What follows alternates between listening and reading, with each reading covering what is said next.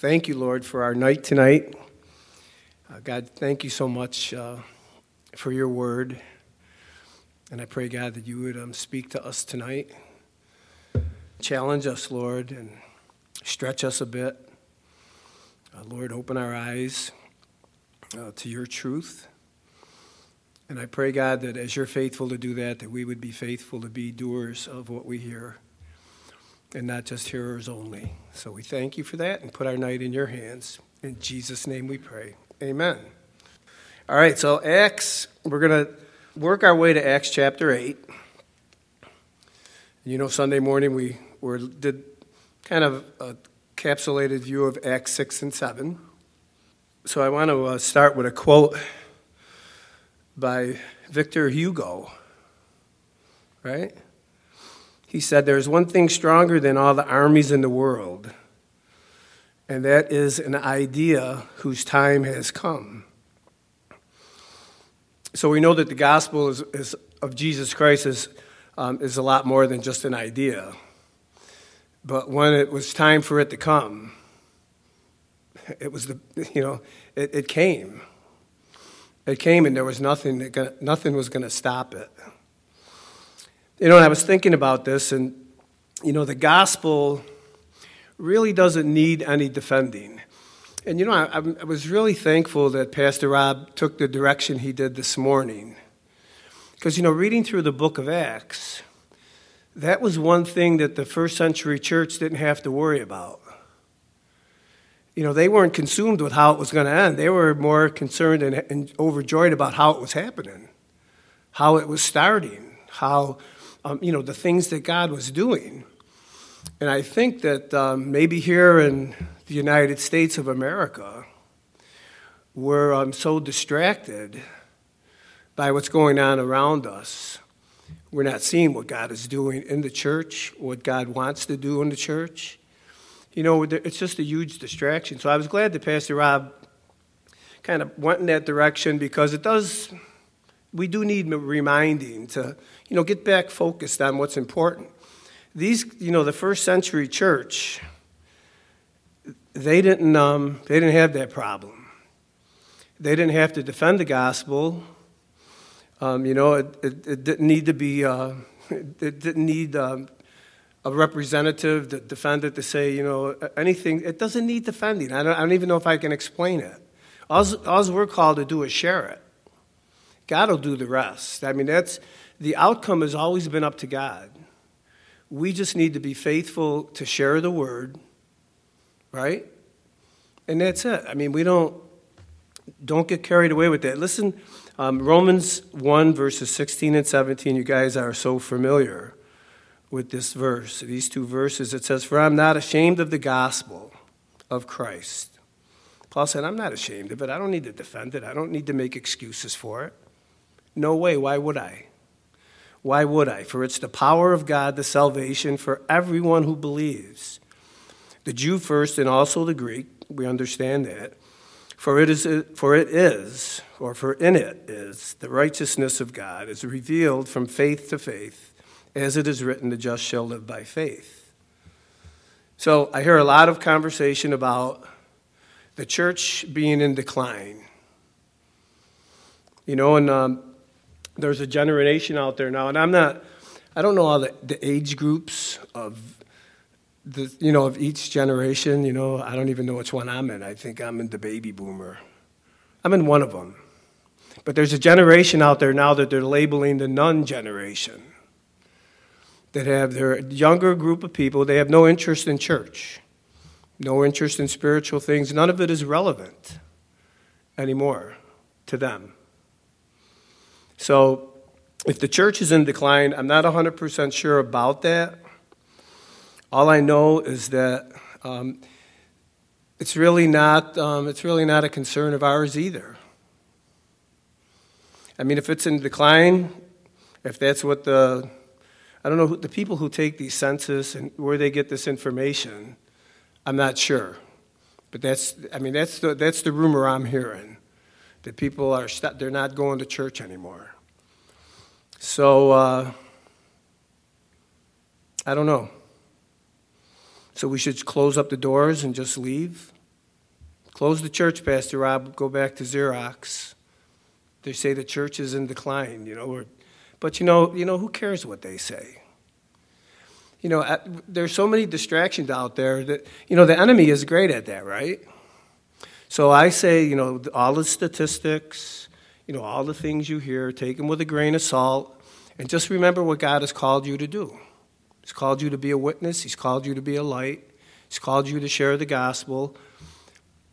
So don't let it get you down. Because think about it. In the first century, we're getting to chapter 8, right? What happens in chapter 8? The persecution of the church, right? The church is in decline. They're trying to eliminate it. Are they trying to eliminate the church today? Pretty much. I mean, I'm sure Andrew Cuomo would be happy if every Christian left the state, because, we're cramping his style. That's the first century church. They didn't, it seemed like they didn't care about the persecution. And we're going to see it in chapter 8. Persecution came. They went everywhere, every direction that they could go, preaching the word. If the persecution and the concern about the church being in decline back then was an issue, I don't think it affected the church. Somebody forgot to tell them that persecution was a bad thing for the church, because evidently it wasn't, and it was all part of God's plan. It was all part of God's plan. So, chapters 6, 7, and 8. Chapter 8 is like the pivotal point, because now the church is going to leave Jerusalem.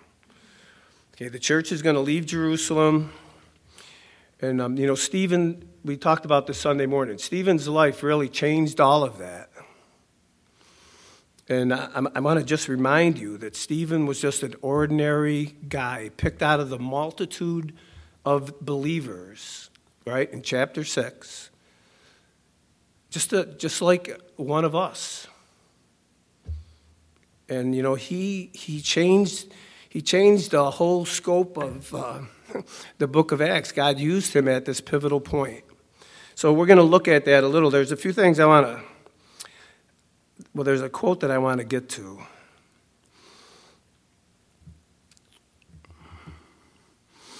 In chapter 8, we're going to see that the church leaves Jerusalem and spreads through Judea and Samaria, just as the Lord commanded them. And, nothing was going to stop that. And we need to have that same mindset today. Regardless of what you hear, nobody is going to stop God's plan for the church. So everything, the stuff we heard this morning, there's nobody that is going to get in the way of those things that are prophesied. In fact, God is going to use instruments, the people that are here on this planet, just like he's done throughout biblical history, to get his will accomplished. Right? And in the book of Acts, Peter, in the beginning of the book of Acts, when one of his sermons, he tells the religious leaders, they just did what God had already predetermined to do. It was all in the plan. So nobody is going to stop the church, us. So when you hear a decline in the church, you hear different things about the church, hey, you know what? Just take it with a grain of salt and remember what God's called you to do. All right? That's God's business, what happens and how it happens. But looking at the book of Acts, what was the secret? There's a book that I don't think we have it in the bookstore anymore, but it was They Found the Secret was the name of the book. And it was a bunch of Christian guys, in history that recorded when they were filled with the Holy Spirit, the change that it made in their life. But, what was it? What was the secret to the first century church? Now, if I could tell you for certain what it was, I would write books and things like that. So I'm going to give you my opinion, right, to give you a thought of what it could be. I could tell you what it wasn't, though. It wasn't keynote speakers. It wasn't mega churches. It wasn't the latest Hillsong worship music that was out there. It wasn't anything to do with that. It had nothing to do with that. And I've shared this I mean, I've kind of like been harping on this, but it was ordinary believers, born again, filled with the Holy Spirit and power, people, men and women who believed the word of God and acted on it. It didn't matter how they felt because they knew the God that said it. They knew the God who wrote the book, the author of the book. They know that he was faithful to keep his word. And it's no different for us today. It's no different for us today. Sure, we complicate it. We recycle Christians from different churches depending on, which church seems like the in church to be in, or, what the attraction seems to be.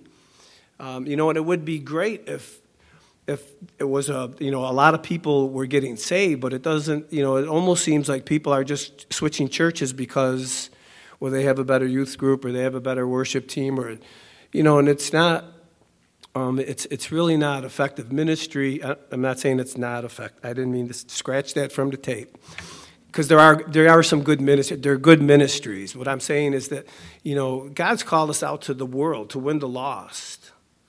And sometimes church is entertainment, and it's not, preparing the saints to go out and win the lost. But I'm sure that there's a lot of them that are. I just feel like I got myself into this hole. Anybody listening to this tape, I'm not throwing stones.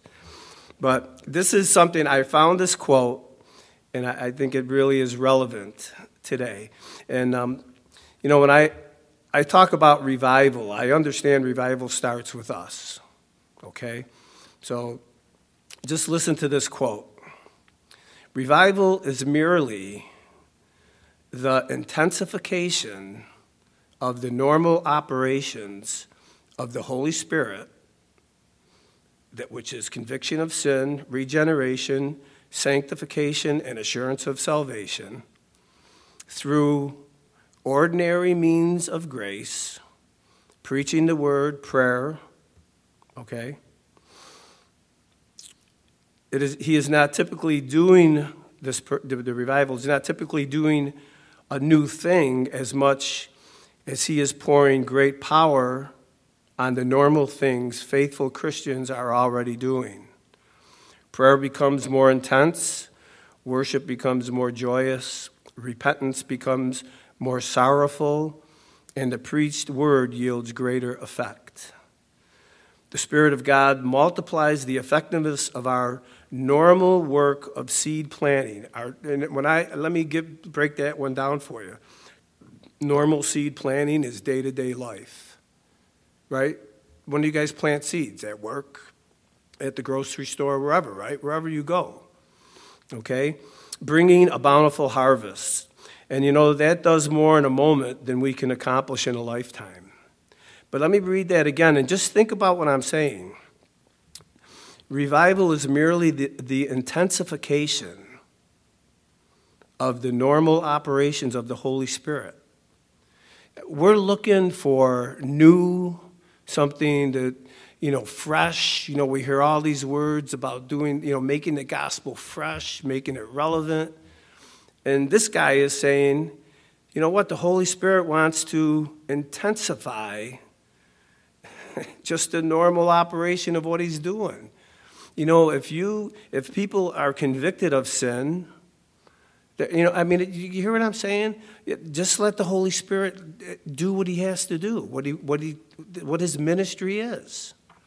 Conviction of sin, regeneration and sanctification, assurance of salvation, through the ordinary means of preaching the word of God, prayer, and in his quote he has, etc. But think about it.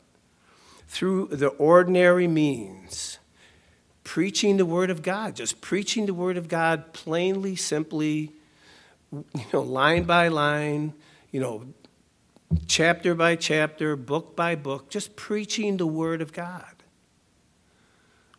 It's amazing, right? Preaching the word of God. How could it be so simple? And prayer.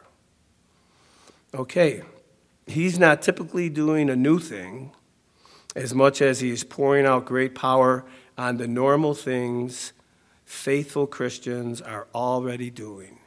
God wants to anoint what we're ordinarily doing day to day, right? Anybody convicted of sin today, right? Regeneration, sanctification, we're all in that process of being regenerated, sanctified. Assurance of salvation. I could always use a little extra assurance of my salvation, especially depending on what kind of day I'm having, right? Oh, all right. You guys, does anybody have a bad day out there? Or is it just, all right, Pastor Rob does. No, and it's just, the Holy Spirit isn't doing anything new. He's just pouring great power into the normal, faithful Christian, things that we're doing already.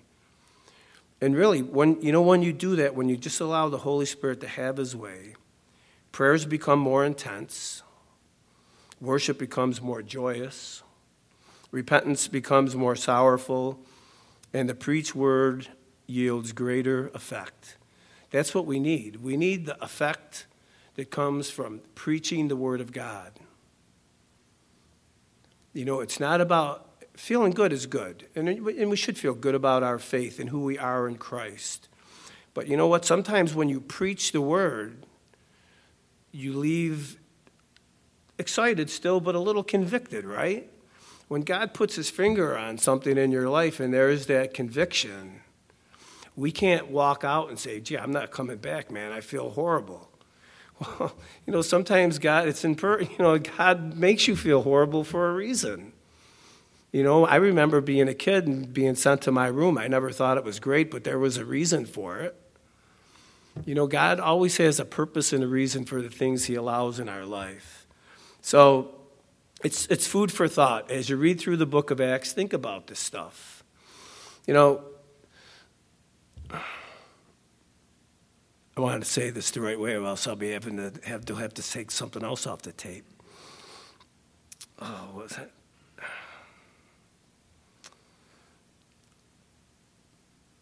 All right, it'll come to me. If I'm supposed to say it, it'll come to me. But it's food for thought as you're reading through the book of Acts. Okay, and I said this Sunday morning, and I just want to repeat it. Guys, we need to get to the place where we understand it's not about our abilities. Okay, it's about our availability to be used by the Holy Spirit. A lot of times we think that, I don't have the talent, or I'm not ready. You know what makes you ready? As soon as you say, Lord, I'm available. Here I am, God, use me. That's taking a step of faith, right? God can accomplish more through one believer cooperating with the Holy Spirit than with all of the dazzling array of talent assembled anywhere in the world. All you got to do is say, Lord, I'm available. Send me, I'll go. That's what Stephen did. That's what Philip did. That's what the 7 guys that were chosen in Acts chapter 6, just guys out of the multitude asked to serve, and they said, sure, I'll serve. I'll make myself available. And look what God did through some of their lives. It's amazing. It's amazing. So, Acts chapter 7. We're going to just kind of cruise through like a flyby through Acts chapter 7. And let me see what time it is. All right. Acts chapter 7. Stephen, right? Chapter 6 ends with Stephen being falsely accused, just like Jesus was. Same, there's nothing new under the sun. What they accused Jesus of, they accused Stephen of. And it's just funny. When they look at him, in verse 15 of chapter 6, it says, and all who sat in the council looked steadfastly at him and saw his face as the face of an angel. So they're looking steadfastly at him. I'm sure that they didn't have the look of a face of an angel on them. I'm sure that they had a pretty stern look, but he had the face of an angel. I really believe that Stephen knew that, hey, what was about to happen, what he was going to respond back to these guys. He had a peace with all of that. And it's interesting, he doesn't defend the gospel. He doesn't make a defense for himself. And it just man, it's exciting to see that. We don't need it. We don't need to make excuses. So his response, his defense is the longest discourse in the book of Acts. And it's a selective lesson in Old Testament history, including, and this is what it includes. He touches on Abraham, he touches on Joseph, touches on Moses, and then he kind of ends it with Israel's apostasy towards the end of the chapter. And it's cut short when Stephen applied his history lesson to Israel's present rejection of the Messiah. At that point, then it got a little, things went south, right? Stephen's response to the charges by turning them on his accusers. They were the ones who really disobeyed God because they rejected his appointed leaders. But as you go through chapter 7, what I want you to look at as you go through is from the beginning of chapter 7, even in verse 1 where it says, the high priest said, are these things so? So they're asking him to give account, and it's funny how he just ignores the question and just gets into the history. But, he's talking about our fathers did this, our father Abraham, he's including himself with them. And then, when you get to verse 51, he changes the narrative. And it goes from he kind of takes himself out of the equation, and now it's all you or your. So listen what he says in verse 51 through 53. He says, you stiff-necked and uncircumcised in heart and ears, you always resisted the Holy Spirit, as your fathers did, so do you. Which of the prophets did your fathers not persecute? And they killed those who foretold the coming of the just one, of whom you now have become the betrayers and murderers, who have received the law by the direction of angels and have not kept it. And it's interesting because I'm thinking to myself, Stephen makes this difference now. And I'm thinking, he was saying all up to this point, our fathers. And it's almost like he's saying back to these guys, our fathers, including his dad, maybe in his all of his ancestors. And then he's saying when push came to shove and Jesus came, my ancestors, they knew that it was the Messiah. Right? Stephen's saved, right? And I'm kind of reading into it, but, I'm thinking maybe the rest of his family, because that they were good, Jewish, God-fearing people, recognized the Messiah and got saved. And I think he's drawing a line in and saying, hey, you know what? It's you and your fathers, the people that should have never missed it. All of the priests. He's talking to the Sanhedrin, right? He's talking to the leadership of the Jewish people.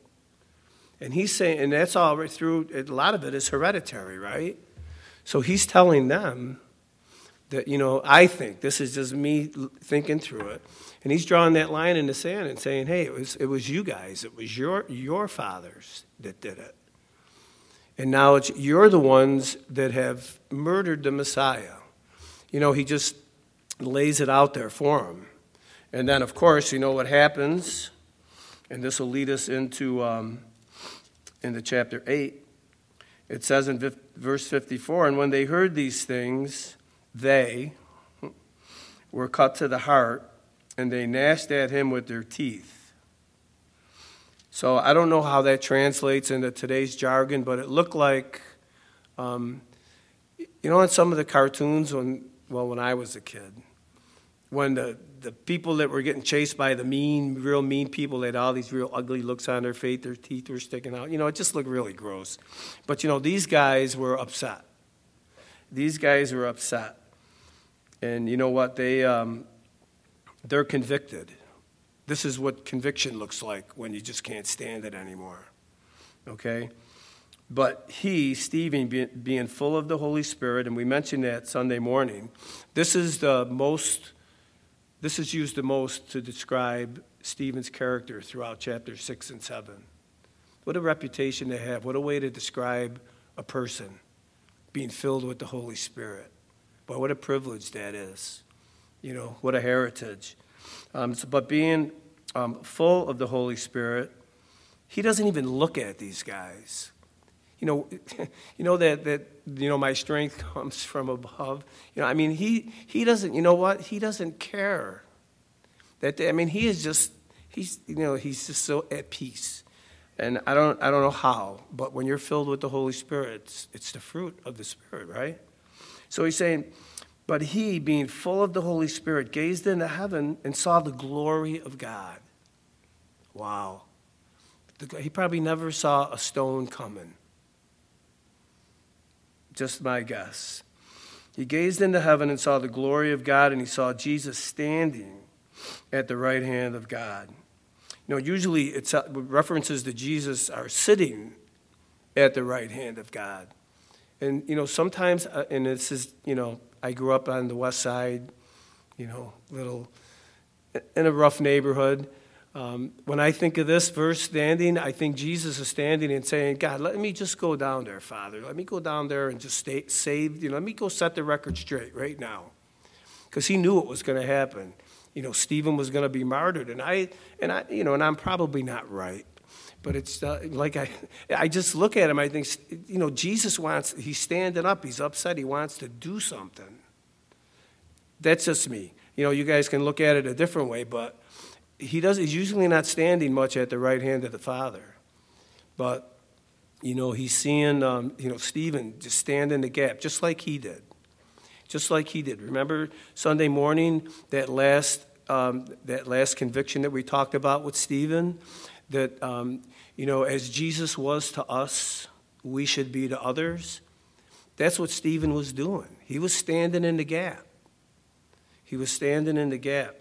So, and he said, look, Stephen says that, look, I see the heavens open, and I see the Son of Man standing at the right hand of God. And that was it. When you talk about the straw that broke the camel's back, they just flipped out. They just flipped out, and but it's just, here's Stephen. He's not, he's not defending the gospel. He's not making excuses for it. He's standing up for it. He's speaking the truth in love, and think about it. Just because these guys mishandled what he said doesn't mean that he caused this response. This is all, the hypocrisy of these men, of the religious leaders. Stephen, I feel, gave these guys this history lesson and turned it around on them so they could see their mistakes, their error, and repent. God's in the, I'm sure that these guys, they had the opportunity to repent. I'm sure this wasn't the outcome Stephen was hoping for. But nevertheless, he was going to share the truth in love. And he trusted the Lord for the results. So they cried out with a loud voice, stopped their ears. In other words, they can't handle it anymore. We're not going to listen to it anymore. And there's people that do that. The people, they don't want to hear the gospel, right? It gets them upset. They get angry. I don't know why. But it says, and they cast him out of the city, and they stoned him. And the witnesses laid down their clothes at the feet of a young man named Saul. And they stoned Stephen as he was calling on God, saying, Lord Jesus, receive my spirit. And we talked about that Sunday, similar to what Jesus said when he was on the cross. And then he knelt down and cried out with a loud voice, Lord, do not charge them with this sin. Another phrase from the cross with Jesus. And then he said, and then when he had said this, he fell asleep. He fell asleep, went home to be with the Lord. And you know what? Jesus was probably right there just hugging him. Welcome home. So I see a few things with Stephen. I mean, think about this. I mean, and when you get a chance tonight, read chapter 7 again. Because in Paul's first discourse that he's going to give in Acts 13, it's similar to what Stephen said in Acts 7. So there's a little bit to be gleaned from this. Stephen, even though in his dying last message, had an effect on Paul, or Saul at that time. So, the things that we say, the things that we share, sometimes we think, I don't even know why I said that. God uses stuff like that. Don't ever doubt when you share the gospel, or don't, I shouldn't have said that, or, you know what, just say what God puts on your heart. Just say what God puts on your heart. Let him deal with the rest. Let him bring the conviction. Let him do with it what he wants. Stephen just laid it out there. Sure, he wanted these guys to repent. They didn't. They ended up killing him. But you know what? His life made a difference in Saul's life. Just hearing what he heard. Another thing I think about Stephen is he was a good young Jewish boy. I mean, he knew his Bible. For him to go through that history like that and to tie it all together and to weave it in so he can, in a way confront the leadership with their sin and point that out to them. And as believers, we don't need to be know-it-alls, but we do need to be good students of the Bible. We need to know our Bible. We need to know why we believe what we believe. That's all part of having an answer for people when they ask you questions. Stephen, God used him in this situation, and he was ready. He was ready. God wants to use you, and I just want to encourage you. Take your time in the Word seriously. Just don't read over stuff. Like even Acts, we're going to look at Acts chapter. Well, we're going to get there. We're going to read a couple verses out of Acts chapter 8. But sometimes people just read over this beginning of Acts chapter 8, and it's critical to church history because now the Word of God is going to go to the Samaritans, right? Jerusalem, Judea, Samaria, and the ends of the world. This is critical. This is a critical part of the book of Acts. So, when you get to these, and when you get to chapter 10, you know what? Park in these chapters. Study this time in Acts history because it's all pivotal to the church. And when you're sharing the gospel, it's nice to know this stuff. It's nice to know this stuff. So there's a lot to learn from Stephen. I think he knew his faith. And I think when the gospel was preached on the day of Pentecost, he repented because he saw it. He saw it. Pastor Rob shared stuff today that's going to be happening. As a believer, God will give you discernment. God will show you things that you need to see. But you have to know what the Word, you got to be in the Word to know it. Right? I mean, he's got to work with something. So you got to have something there. It'd be nice if you could put your Bible under your pillow at night and just wake up in the morning and just have it all there. But, you got to read it, you got to study it, you have to pray. But Stephen was a disciple. He was a disciple. And, when he got saved, man, just think of his mind and just the way the Lord revealed stuff to him. That is us. That is us. All right, so Acts chapter 8 centers around 4 different people, 4 different men. Okay, Saul, Philip, Simon the sorcerer, and the Ethiopian eunuch. Whoa. The Ethiopian eunuch, I thought that step was a little higher. But just thinking about Saul, there's 4 different men and 4 different people in 4 different situations. Saul, he's a hard-hearted Pharisee that looks at the church as heresy. This Christian movement, these Jesus people are, attacking Judaism, trying to displace, a faith that he held dear, right?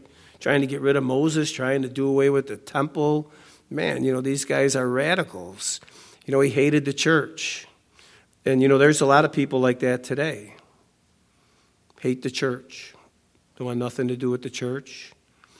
And, sometimes we write those people off.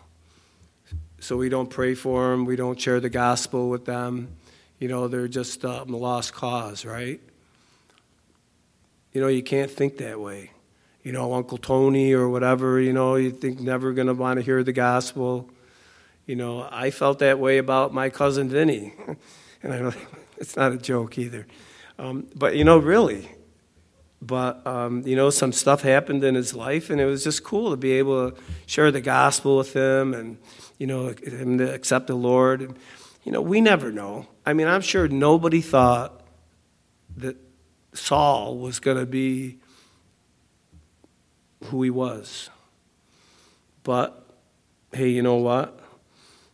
It's just amazing. So if there's anybody on your list of people to pray for that you have put a line through, said, no, never happened, write his name back on the list. And then if you even doubt that, look in the mirror, because who would have thought, did you ever think you'd be saved? I mean, seriously, we're glad now that we are, right? But the thing is, I never had any thought of being saved. And I never thought I could. I mean, why would God, why would he want to save me? Right? That was the thought I had. I had low self-esteem issues. All right, are you guys out there? Wasn't that funny? No? All right, well, you throw something at me then if it's not funny. All right. But don't write people off. Because you know what? God never did that, never does that with anyone. We seal our own fate as people. It's out there. If you want to accept it, fine. But God's not forcing anybody. But God's not giving up on anybody. He's not giving up on anybody. And so we can't do that.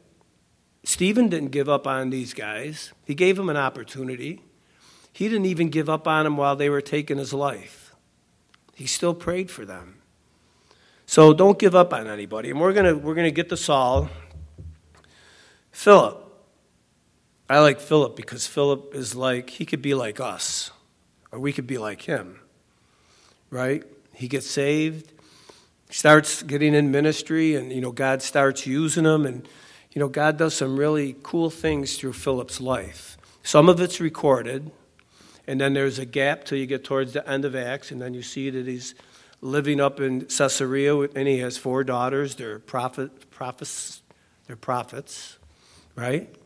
So his life, he had lived a very productive life for the ministry, right? But he started out, he was just another guy in the multitude that God chose to do one thing, and it wasn't this glamorous thing to do either.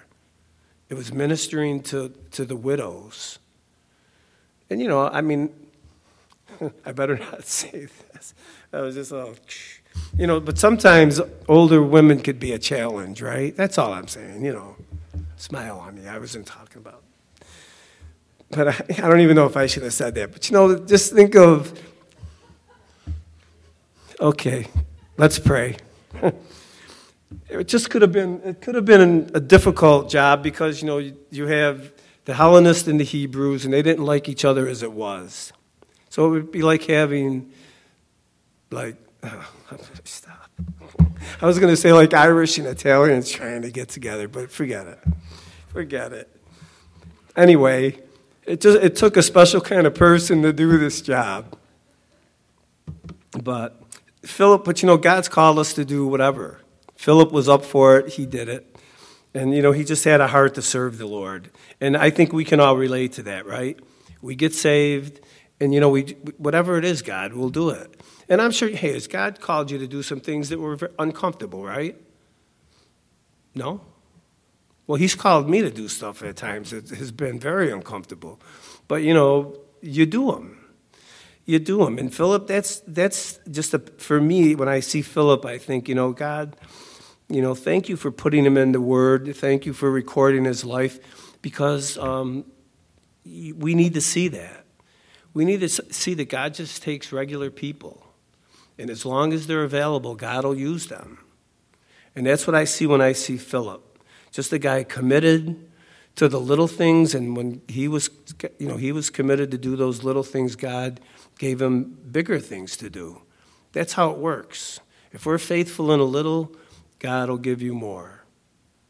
And and I know we don't do it for that, right? We do the little because God's asked us to do it. So if God's asking us to minister to the widows and help them with their finances, or make sure that they're getting the food they need or the care that they need, then so be it. But it wasn't a glamorous position or a glamorous job, but he did it. He did it because God called him to do it. Somebody tapped him on the shoulder to do it. And I pray that you guys really see the connection between us and Philip, us and Stephen. God called him, and he was willing to go. Simon the sorcerer, well, there's Simon's in the church and Simon's out of the church. And we know that Simon, once he saw that Peter and John prayed for the folks who got saved and they received the Holy Spirit, and he saw the power in that, that's what he was looking for. Because, they already thought he was a man from God, right? So this would have really helped his resume. If he had power like this, he could really he'd be set, right? But unfortunately, there's people in the church like that who seek for position, prominence. But, there's no room for it in the church, and Peter really straightened Simon out, right? And we're going to see that. Peter just lets him have it, man. It's all, your heart's in the wrong place, man. Your heart's in the wrong place. And then the Ethiopian eunuch, he's an interesting guy. He's seeking the Lord, and we're not going to get to him tonight.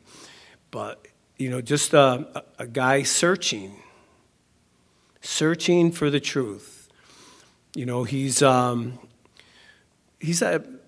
don't know if he would be considered a God-fearer or a proselyte.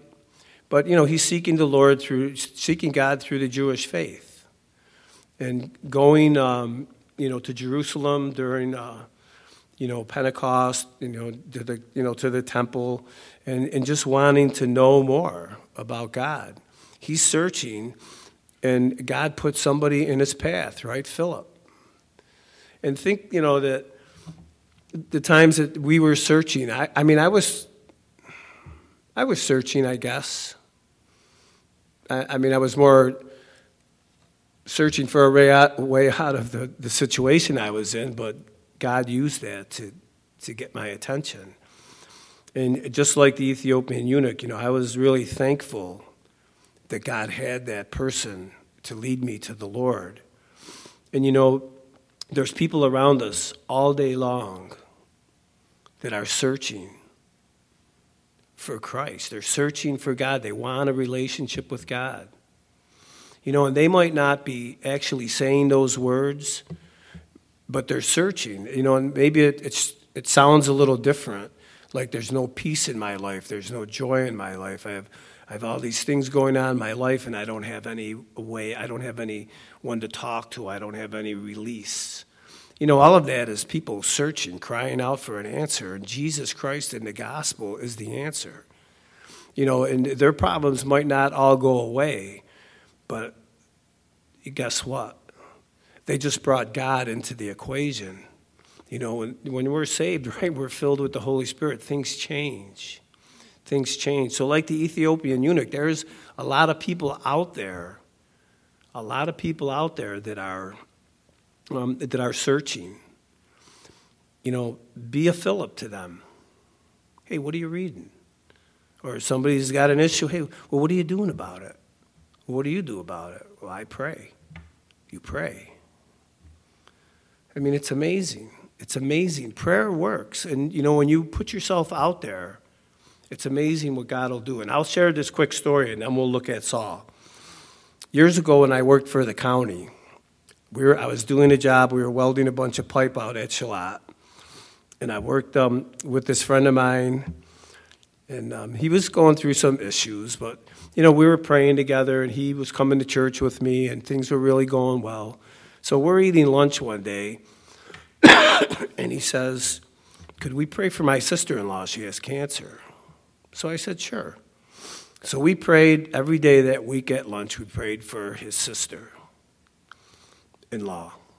So 5 years later, I go to the doctor, and I'm checking in. So, when you check in, you give your name and all that. So the lady that's taking my information, she said, Dave Barbero, did you used to work for the county? You work for the county? I said, yeah. He said, do you know my brother-in-law, Steve? I said, yeah, we work together. He says, well, I'm the sister-in-law that you guys prayed for, and God healed me of my cancer. And, believe me, I think God just showed us that, showed me that, just to say that, hey, just keep praying, just keep doing that. But, I'm sure that there were a lot of people praying, and God was just gracious to this woman. But the point I'm trying to make is, you never know. When you start praying with people, when you show them that there's another way, it's amazing what God will do. So, don't second guess this. A lot of things it's trial and error. God put something on your heart. Take a step of faith. If it's not the Lord, the door will shut, right? What about Jen? Jen Dolly, she's cooking breakfast for her kids. God put something on her heart, and she goes and finds that girl who's been lost through the overnight. You never know. You never know. And you know what? It's all part of the experience of being a Christian, right? Sometimes you get it right, and sometimes you don't. But don't let that stop you.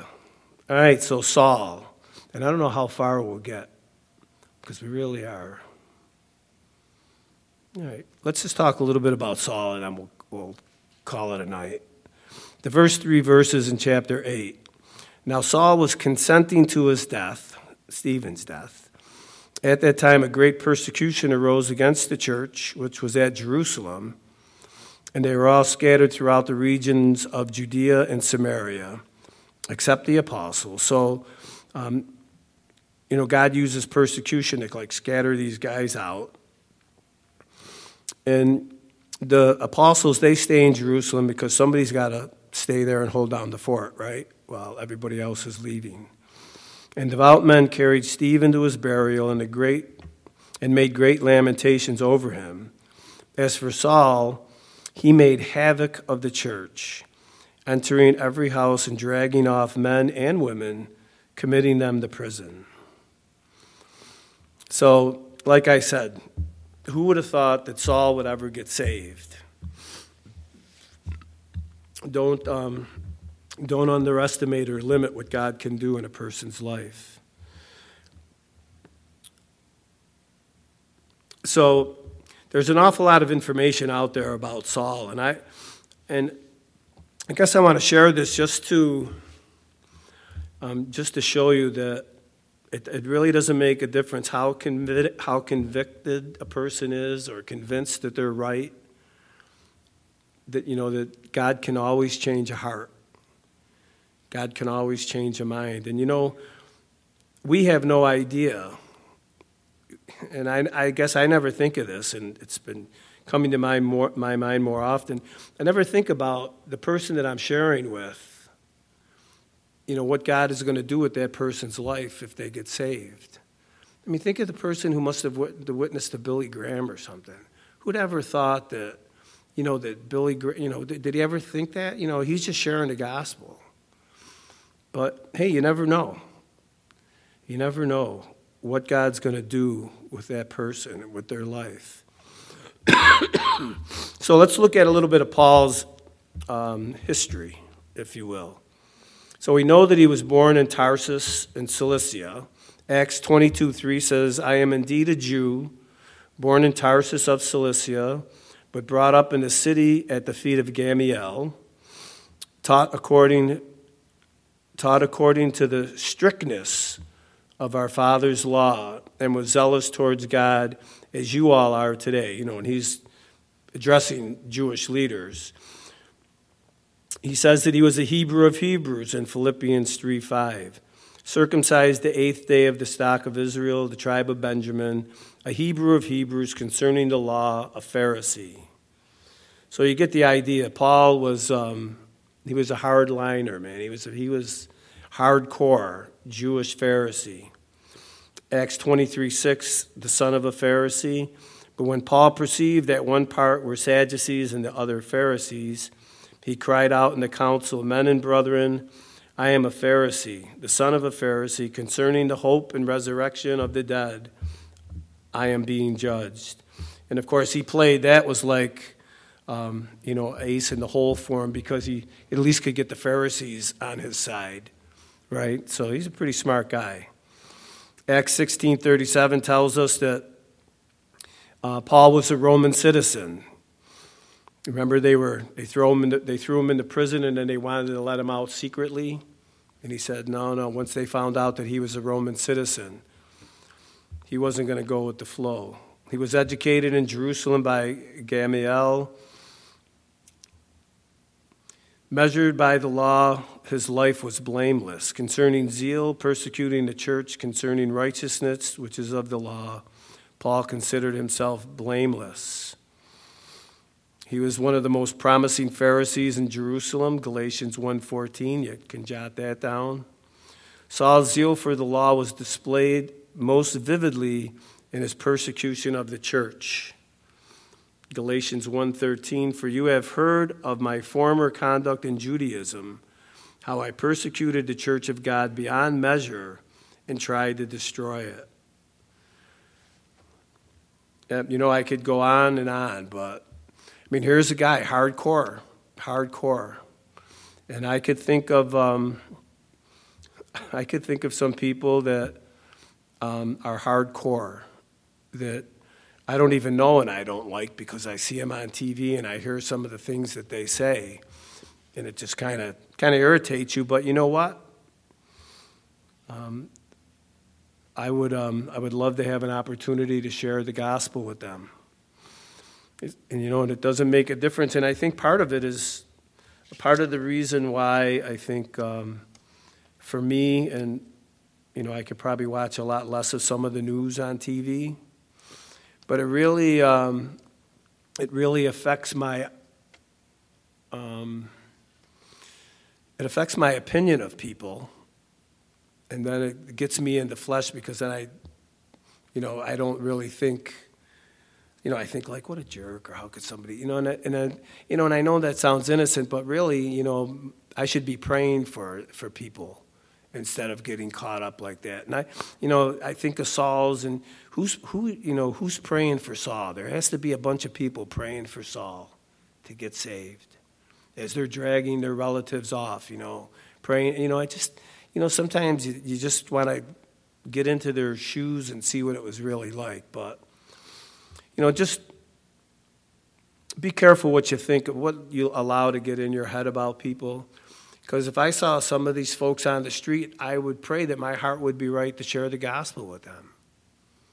Hand them a tract. Because really, once they get saved, I mean, look at Paul. He got saved, and he went from Saul to Paul.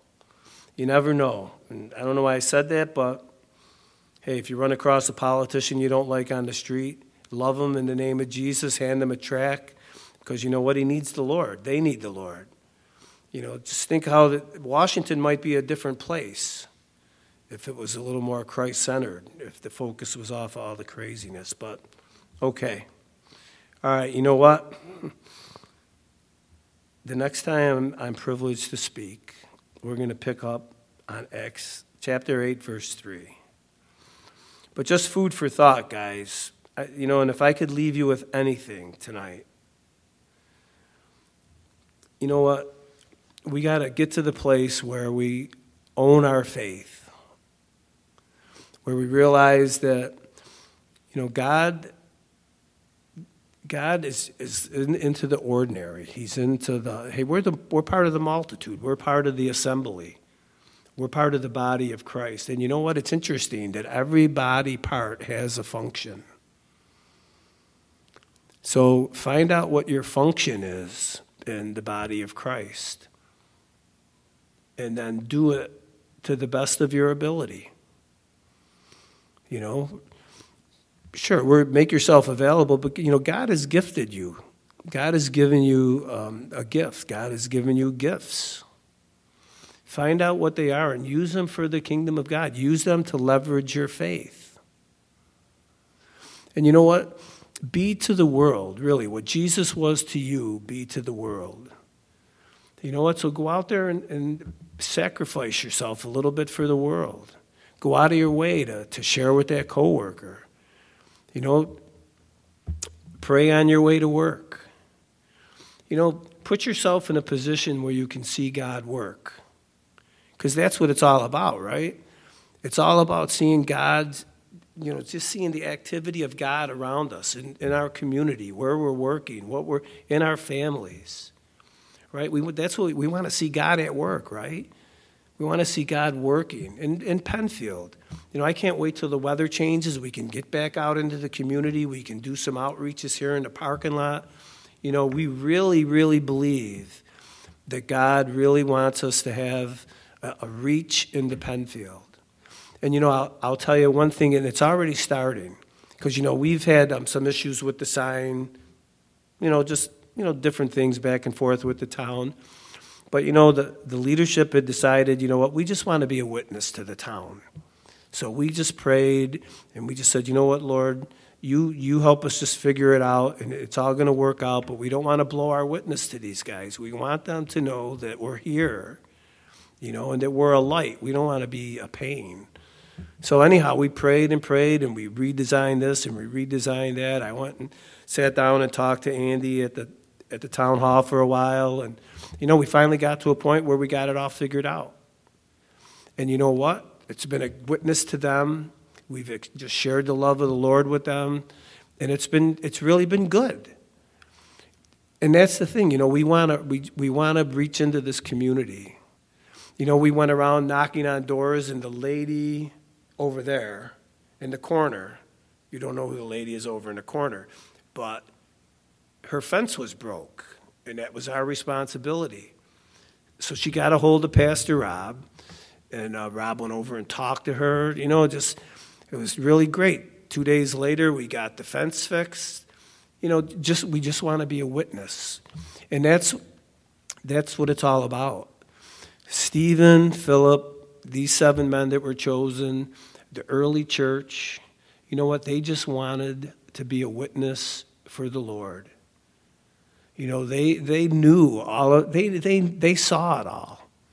They lived it. So, for them, maybe was it a little easier? I don't know, but it still had to happen by faith.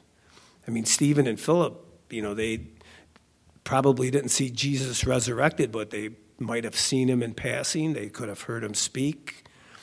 We have the privilege to meet with Jesus every day.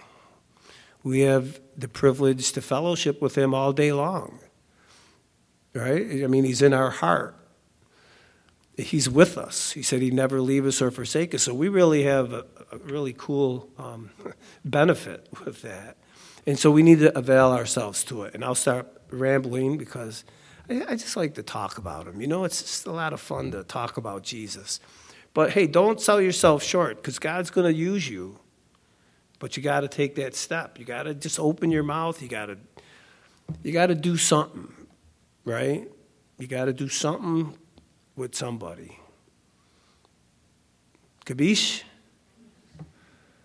Kabish?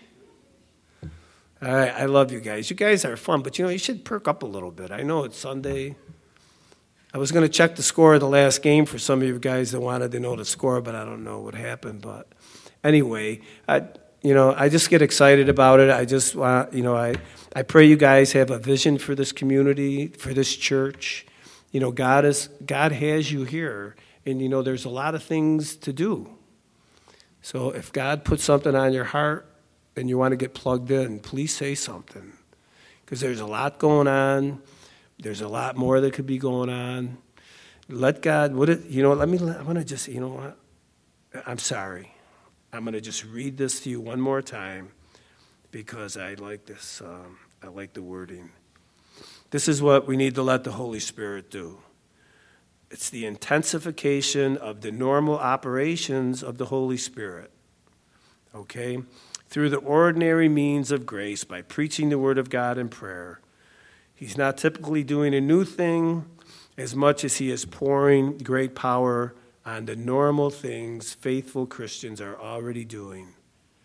Let the Holy Spirit do that in your life. Let him pour great power into the normal things that faithful Christians are already doing. Your prayer life, your devotional life, and your witness. Let the Holy Spirit just work in you and through you as you just do that in the normal course of your day. And life will be pretty interesting. So let's pray. Lord, I know I can go on and on sometimes, but I just pray these guys, that you just reach in their heart, Lord, and just let them know that,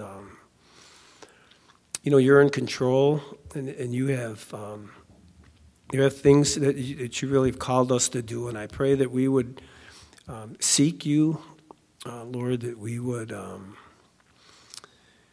just apply our hearts to understand those things that you're speaking to our hearts. God, help us to have a confidence that comes with us in us when we're filled with the Holy Spirit and with that power. And Stephen knew that. Stephen knew, Lord, that he was filled with the Holy Spirit and power. He really believed that and walked out on it. And I pray, God, that we would believe your word, Lord, and act on it, no matter how we feel, because, God, we know that you promise a good result. So, God, I pray you would encourage us. I pray, God, that you would just light that fire within our hearts. We just want to be faithful to do those things you've called us to do. Lord, we love you, and we thank you for the rest of our evening. In Jesus' name we pray. Amen.